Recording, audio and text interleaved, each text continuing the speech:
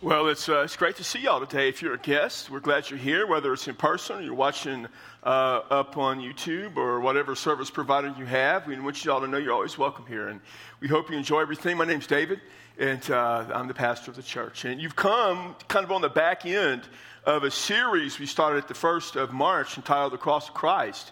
And in looking at the cross of Christ, one of the things that we said every week, and if you've come just about every week or watched every week, you should know this by now. By next week, you should know this. It'll be a pop test. It'll be over after next week's sermon. And it's simply this: for the follower of Jesus, everything comes back to the cross. You cannot separate the cross from Christianity. If you're a follower of Jesus, everything eventually comes back to the cross. You cannot take the cross out of our faith. Now, the first part of the series, back in March, we were looking really at the truth, the doctrine, the centrality of the cross. We saw that it was the cross is what made us right with God, that the cross was how we were reconciled with God, that the cross was because of the love of God, these great truths. This cross saves us. And then starting on Easter in April, we're looking at the way to apply that into our life. We saw on Easter Sunday the meaning of the cross, that Jesus is Lord. We saw last week that what we proclaim or preach or share about the cross, that Jesus, died for our sins, and God raised him back to life, that's real for us. And next week we're going to look at the Church of the Cross. But today comes really the message that is the hardest for us to hear if you're already a follower of Jesus. This can be a really tough message to hear. And if you're not a follower of Jesus, this can be tough, because a lot of times when I talk about coming to Christ, and what I say is absolutely true about this, you don't have to believe certain things to become a follower of Jesus. You don't have to change your life to become a follower of Christ. Becoming a follower of Christ is fairly simple. You take your life and you give it to Jesus. But once you do that, things change. And what changes then is what we come to today, and that's about the life of the cross. We find this today in Matthew 16. You can also find a parallel passage in Mark chapter 8 and in Luke chapter 9. And here is what it says. Then Jesus said to his disciples, "If anyone wishes to come after me, he must deny himself and take up his cross and follow me. For whoever wishes to save his life will lose it, but whoever loses his life for my sake will find it. For what will it profit a man if he gains the whole world and forfeits his soul? Or what will a man give in exchange for his soul? For the Son of Man is going to come in the glory of his Father with angels, and he will repay every man according to his deeds." And so here's the thing that I want you to see from the message today. Here's what you need to get out of this. It's really quite simple. In fact, if you want to know about the Christian life, this is really it. As a follower of Jesus, my life should resemble the life of Jesus. It's just that simple. If I'm going to be a follower of Jesus, then it makes sense that my life should resemble the life of Jesus. And so when you come to Matthew 16, it's really a turning point in Christ's ministry. He's only a few months from going to the cross. And he has these 12 guys that he called disciples. Now, a lot of people were called disciples. And in fact, being a disciple was the common name for someone who was a follower of Jesus at all stages back then. The word Christian wasn't used until Acts chapter 11. We see that, not many years, but several years after Christ left. They were called followers of the way. They were called disciples. They were called believers. But these were the 12. These were the core he was going to take away. Now, he had been in a series of battles, I guess, and confrontations caused by the Pharisees and the Sadducees and other religious leaders. And they, because they had created this system, were trying to find some way to really accuse Jesus. You see, what had happened is the religious leaders, and not recently, but many years before, had taken the beauty of what we would see in the Old Testament, or the Old Testament scriptures of faith, and they had twisted it, and they had contorted it, and it had become a religious system of rules and regulations that really no one could keep. And they were constantly hammering Jesus because Jesus and his followers wouldn't keep their system. In fact, one time, the followers of Jesus, the 12, came up to Jesus after he had a confrontation with the Pharisees, and he blasted them pretty good. And he said, Jesus, you're offending the Pharisees. These are the religious leaders. You're offending them. You think Jesus cared? I mean, Jesus wouldn't do well today, offending people. I mean, on two occasions, Jesus took a whip and went into the temple, and he took a whip, and the money changers who were corrupting the faith, he took a whip, and he beat them out of the temple. Now, I know some people say, well, he didn't actually whip them. He just kind of cracked the whip, and they got the idea and ran. People don't run if you just crack a whip. But when you crack it upside their backside, he beat them with that whip. He offended a few people that day. He called the Pharisees hypocrites. He said, you're just a brood of vipers. I mean, he offended people all the time. Didn't really bother him much, especially the Pharisees. He didn't care that much about it. But they were out to get him, so he took his guys and said, we're going to get away. And they went to this area called Caesarea Philippi. It's about 30 miles northeast of the Sea of Galilee. It's a beautiful area. And it's this hill country kind of area. There's Mount Hermon right there kind of close to it, and there's this valley. And in this area, Caesarea Philippi, just months before the cross, there was this place that converged all these different religious traditions. I mean, on this cliff, this rock cliff, there was this city called Caesarea Philippi. It hadn't been around very long. Herod Philip had built it. That's where the Philippi comes in. And he had built it to honor Caesar Augustus. That's where the Caesar comes in, Caesarea Philippi. And it wasn't so much that they worshipped Augustus, because it wasn't quite in style yet, but they were close. But they venerated him so much that it became eventually a place of worship. In the rocky hill area that this city was on, that was a monument to Roman glory, were caves where, in Greek mythology, they believe that the god Pan had been born. And so this place was sacred in Greek mythology. All around the area, there were rocks, and there were reminders. There were little things that looked like little altars. These were the places that they used to worship the Baals. Baalism had been prominent here. And this was the northernmost boundary of the original nation of Israel, back with Joshua. This was the northernmost boundary. This was a convergence of four religions. And Jesus brought his guys here. And looking all around with these 12 guys, he just said, let me ask you this. Looking at all this stuff around here, all this religious stuff, let me ask you this. Who do people say that I am? And I said, well, some say you remind them of John the Baptist. Some say you're like Elijah or maybe Jeremiah, one of those prophets. Okay, he said, okay, but what about you guys? Who do you say that I am? And Peter, just being Peter, he just nailed it. He said, you are the Christ, the Son of the living God. That is one of the great statements in all of Scripture, in all the Gospels. I mean, earlier, when many of the people who followed Jesus abandoned him because what he was saying was hard, he said, you guys going to leave too? And Peter said, no, to whom shall we go? You have the words of eternal life. I mean, Peter was getting it. He was figuring this out. Now, did he understand it fully and completely what that meant? No. None of them would till after the resurrection.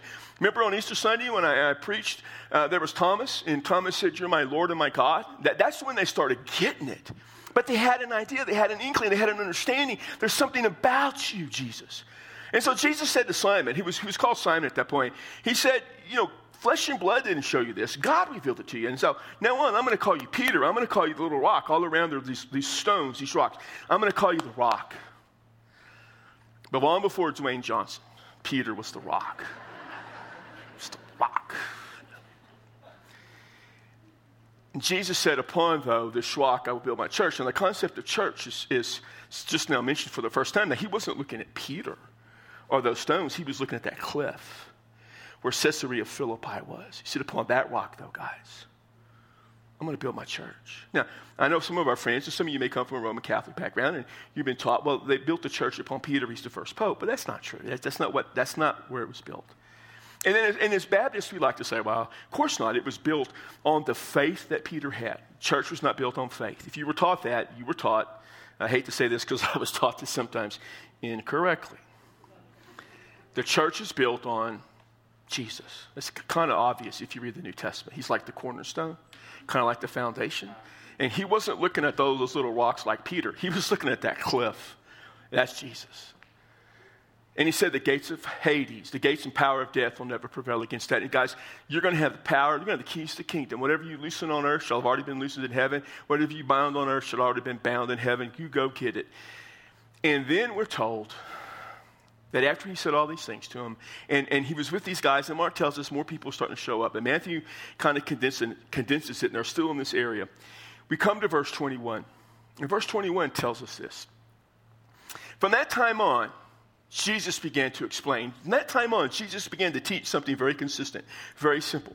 He explained to his disciples, that word is key, that he must go to Jerusalem and suffer many things, notice, at the hands of the elders, the chief priests, the teachers of the law, the guys who held the keys to the Jewish religious system. He was going to suffer, keep that word suffer in mind, and that he would be killed. But on the third day, he'd be raised back to life. That's what he kept teaching them. And Peter, we're told, kind of got Jesus and say, Lord forbid, don't talk like that. To which Jesus replied to Peter, you need to get behind me, Satan. Now, if you think the church was built on Peter, then you need to understand it was built on Satan. I was kidding. But that's the context. Everybody's going, oh, boy, you're not going to go, now. You're going to go, later. I'll tell you that.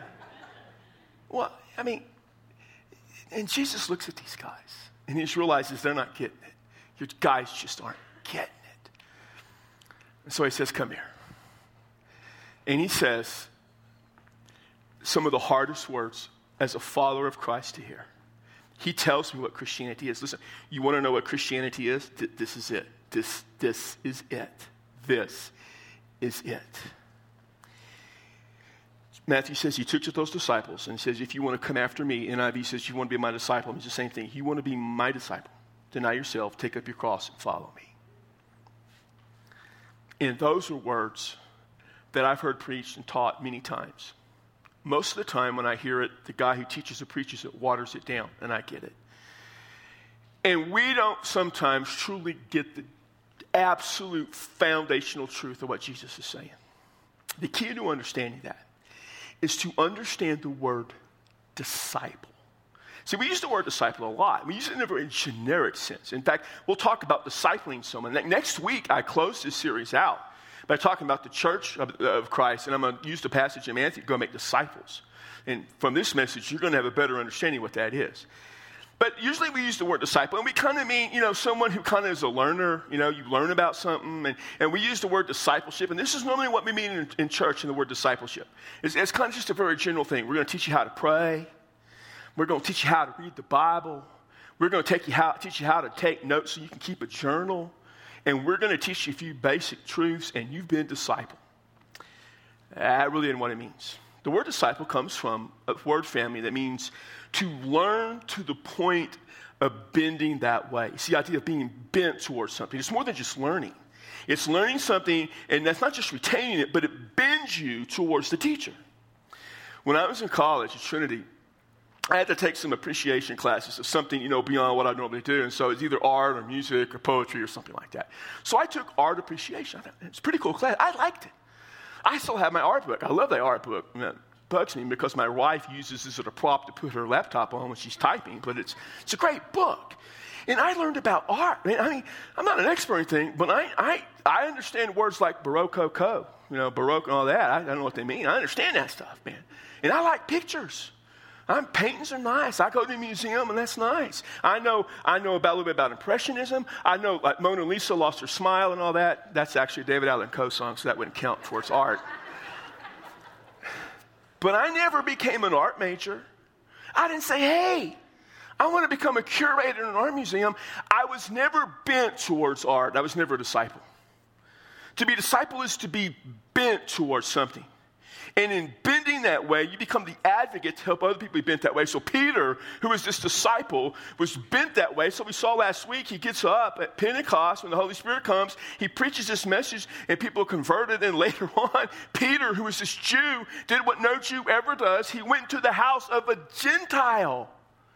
And he preached and taught the Gentile, and the Holy Spirit came, and they became saved. You see, he was bent that way. He saw Jesus sit down with the Samaritan woman, which no one ever did, and talk to her. He saw Jesus touch lepers, which no one ever did. He saw Jesus do what was never done in the Jewish system, and he became bent that way. Paul, a Pharisee of Pharisees, when he was saved, so radically it altered his life that he gave his life to going to the Gentiles to preach to them the gospel. See, a disciple influences people. They make a difference. Learners don't do that. Disciples do. Jesus said, to be my disciple, deny yourself, take up your cross, and follow me. In the Greek, those are three commands and imperatives. Jesus probably spoke Aramaic, and however he spoke in Aramaic, Matthew and Mark and Luke took that and said, here's how we're going to explain that to you in the Greek language. He commands us to deny. To deny means to reject. Don't have to raise your hand, but any of you ever been rejected by something? Maybe you told someone you loved them and they didn't love you and you felt rejected. Maybe you tried to get into that really nice college and that college denied you acceptance and you felt pretty, some of you did that. It never happened to me, but I'm just saying that could happen to some of you. I can see that happening to a lot of you, in fact. And maybe you applied for a loan and you got rejected, you got denied. In Philippians chapter 2. Paul says, have this mindset in you that is in Christ Jesus, who, being in the very nature of God, did not consider his equality with God something to cling to, but emptied himself. He denied. He rejected that to take on the nature of humanity. Jesus didn't cease to be God. Now I hear people say, well, he was limited. He was never limited as God. Jesus was never limited. What Jesus did is he refused. He denied. He rejected his rights to exercise deity. To deny yourself is to say, I'm going to refuse myself. I'm not the most important person anymore. It's not me. That's so foreign to our culture. That's foreign to America. It's foreign to the church.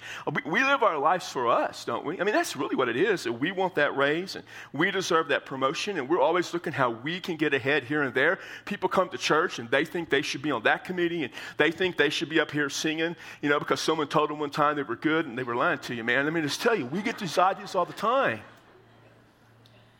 And we want to put ourselves out there because we deserve, it's us.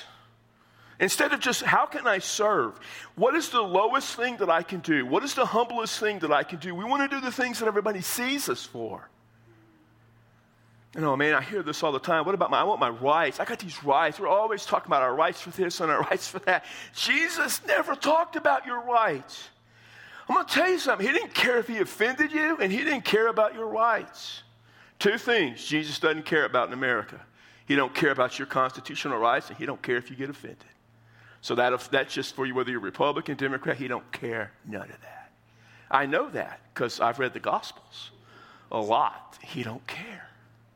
He wants you to deny yourself. Deny. Then he said you take up your cross. That's a tough one. Because, if you grow up in church at all, you're told that the cross was the place of death. When you took up your cross, you went to die. Well, how in the world in 21st century America, and when I grew up as a young Christian in 20th century America, did we go die for our faith? We don't do that. So here's what they used to teach us. Well, you're not going to die for your faith because you're an American, but you need to be willing to die. Or are you willing to die for your faith? Oh, preacher, oh yeah, I'm willing to do something that's never going to be asked of me, you bet. I'm always willing to do something I'm never going to have to do if it makes me look good. You see the word die, the word cross meant to suffer. Remember when I said Jesus said to them, or Matthew said Jesus told them he had to go suffer? See, cross just wasn't death. Cross was suffering. To suffer. He said, hey guys, come here. Peter, James, John, Andrew, Philip, all you guys come here. You're going to be my disciple. The path you travel is one of suffering. Suffering. James, my cousin James, brother. You're the first. You're going to die a few months from now at the hands of Herod Agrippa. You're going to die. You'll never experience all the glory they're going to see, even in their brief life. What happens? You'll die before that. But that's okay. You'll be with him, but you're going to die. Peter, Andrew, brothers, y'all are going to be crucified. Not together, in separate places. You're both going to be crucified. Hey, Nathaniel, guess what? You're going to go to India. You're going to share the gospel. You're going to have some success, and then they're going to skin you alive. Skin you alive. Thaddeus, you're going to Persia. And they're going to take you there in Persia and shoot arrows into you, and they're going to cut you, and you're going to die the death of 1,000 cuts. Guys, you're going to suffer. If you're going to be my king, but you should expect it. Why? Well, he told us in John 14, 15, and 16 hours before the cross, he said, the world hates you because it hated me first. See, the world always hates Christ because the world's full of systems. There's full of religious systems. All around Jesus was religious systems. There was the Jewish religious system. There was the Roman religious system. Christianity is not a system. It's about a person, Jesus, that we commit ourselves to. And if I commit myself to Jesus, I can't commit myself to Rome. And if I commit myself to Jesus, I can't commit myself to the Jewish system. And when you commit yourself to Jesus, you're not committed to America. You're not committed to this ideology. You're not committed to anyone or anything but Jesus. And the world is in opposition to Jesus. And if it hates Jesus, it's going to hate you. In the world today, 340 million Christians live with persecution. If you took all those Christians and put them in one country, that would make them the third largest country in the world, ahead of America with 330 million. The world hates us. So take up your cross, he said, and follow me. To follow is to come alongside, to come together and be one of his guys. Christians follow Jesus, nothing more, nothing less. That's what he kept calling to do. Follow me, follow me, follow me. They follow. And that doesn't mean they walked in a straight line like here was Jesus, and there was Peter and Andrew, James and John. Check. Got 12? Got 12 back there? James, Celeste, you're back? Okay, we got 12. I mean, they just walk together. Remember, they traveled from Jerusalem, let's say, to Galilee. And there was just not those 12, but all the people that considered themselves followers. As they would travel together, Jesus he'd probably come over here and talk a little bit, put his arm around Thaddeus, and man, it's going to be tough, brother. I love you. You're going to do fine. Don't worry about it. Probably go talk to the other guys. Probably go talk to some of the women followers. Probably go down to the back, talk to some of the stragglers, encourage them to keep up. You know, when you follow Jesus, you belong to him. You're one of his guys and gals. He's with you during the suffering. He's there. And when he left, he said, don't worry, I'm not deserting you. The Holy Spirit's coming. He's going to be with you. And you got the Holy Spirit. And these people live this life because he called them to that. It was not a life of glory on earth. In fact, it was the opposite. But they knew something. They knew there was more to life than right now. You see, right now on earth is but a blink. It's but a microsecond for all eternity. They got that. What happens in this blink of an eye is what determines the rest of eternity. And they said, I'd rather suffer with Jesus now in this microsecond and live forever with him than to escape suffering now, to live in rebellion against God for all eternity. And just to drive the point home, he said this. Looked at those guys and said, if you try to save your life now, you're going to lose it. But if you will lose your life in me, in my name, you'll save it. You'll find it. Guys, if you want to cling to what you have in this brief second in this world, if you want to cling to that, you go ahead. But in the end, you lose your life.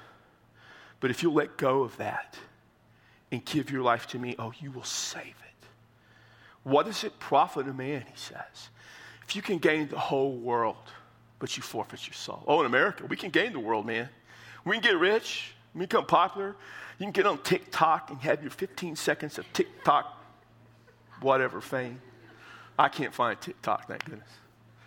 Or you can get on Instagram and you can be an influencer and you can help people find out what lousy shade of lipstick they can put on their lips so they can do selfies with the duck pose, something like that. You know? Like that's attractive. Fine if you're a duck. Not many ducks have Instagram, so I don't know what you're going to do. Get all of that. Oh, it's so easy. What are you going to sacrifice for eternity? He said the Son of Man is going to come in his glory of the Father with all the angels. And then I'm going to repay everyone according to their deeds. And what he means by that is not that you're saved by your works. No. He says, I'm going to know who's mine. I'm going to look at your life. I already know if you're mine. I already know if you've given your life to me, but your life's going to give evidence. And if you've denied, taken up your cross, and followed, no matter how much you suffered, you will have an eternity with me. But if you have rejected me, then I'll reject you. So I began this message asking, or making this statement, as a follower of Jesus, my life should resemble the life of Jesus. As a follower of Jesus, my life should resemble the life of Jesus. It should. Doesn't mean you do miracles.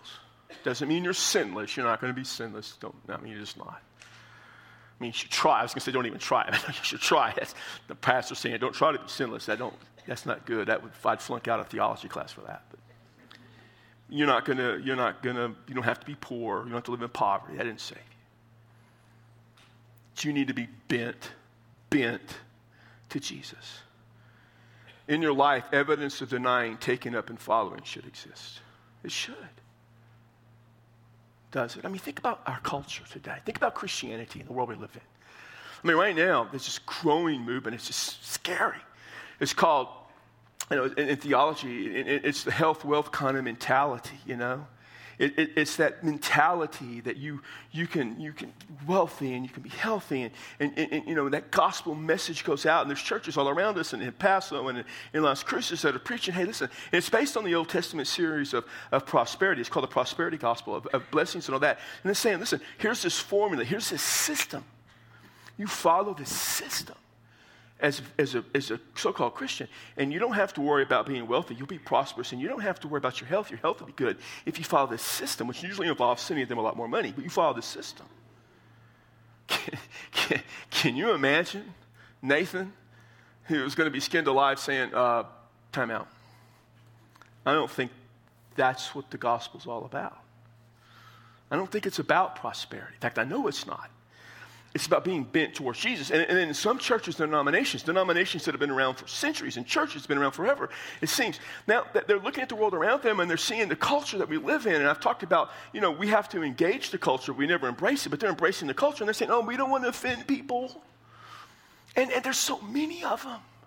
And our church is kind of small to begin with. Let's embrace them. And let's just say, hey, we're all the same, and we're all going to the same place. And whatever you do and however you live and whatever you believe is okay. And there are actually churches that are inviting, imams, from the Muslim faith and teachers from Hinduism and Buddhism to their churches to stand up like here and to go to your people and to preach. And they're not preaching the gospel. They're preaching garbage. They're preaching excrement. They're preaching filth. They're preaching sewage. They're preaching a way that's going to destroy their life. They're not bent towards Jesus. They're bent the other direction. And then they're in evangelical churches. Oh, my goodness. All these celebrity pastors that want to get on the news shows and be interviewed and all that stuff. I promise you, I will never be a celebrity. I mean, that's not going to happen anyways. That's one of those things, like, I promise you I'm not going to do something I wouldn't do anyway. Well, listen, I don't get that. And in churches today, my goodness, how many Christians are more concerned about having people be converted to their political ideology than converted to Christ? It's an embarrassment. We have forgotten what it means to be a disciple. We are not bent towards the world.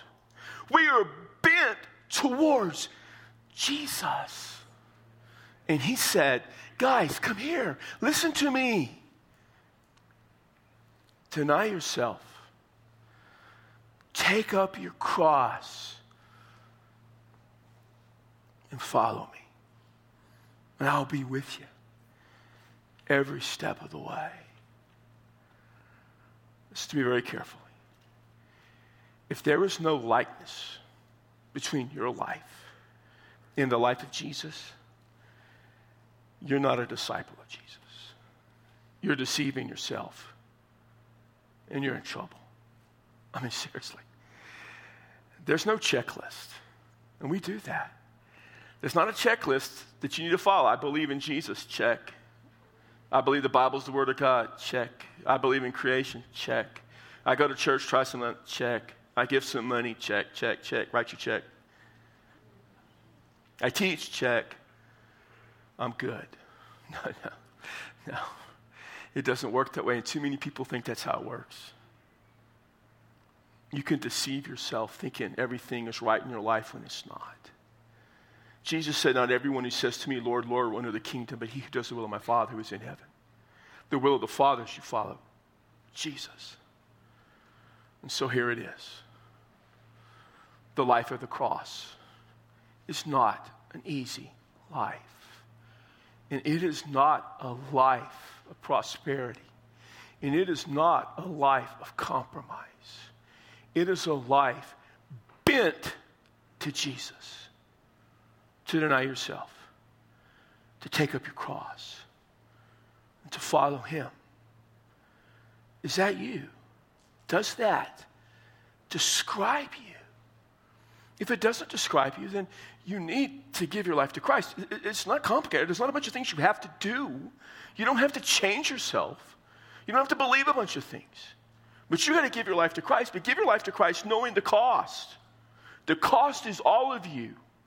The cost is all of you. Your entire life. If you give your life to Jesus in this but microsecond of life, you are his for all eternity. Some of you need to give your life to Christ today. In a moment, I'll be here. A few others will be here. Ladies, if you want another woman to talk to, there'll be a woman here. And you may come to say, I need to follow Jesus. I need to be the disciple bent to him. Some of you are Christians. You know you're Christians. But right now, it doesn't really look much like it. For whatever reason, I don't know what it is. So maybe now you need to renew that relationship with Christ. And you say, Lord, I'm sorry. I am your disciple. I just not been looking like it. Bend me back to you. Bend me back to you. If you have a prayer request or concern, we'll pray for you. You want to join our church, you can join our church. I don't know what you need to do today, but here's what I know. When you walk out of this place today, be sure you walk out bent towards Christ. Be sure you walk out with the life of the cross. Lord, we praise you and honor you and glorify you for what you did for us. You gave your life to us, for us, on our behalf. You gave all of it. You held nothing back. You denied yourself. You literally took up your cross and suffered. All so we could be followers of you.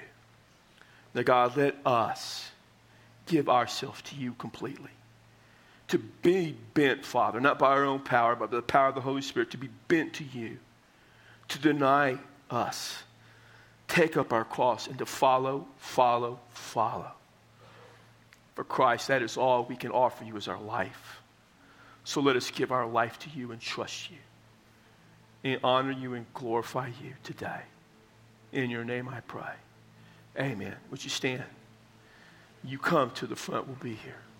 Would you come?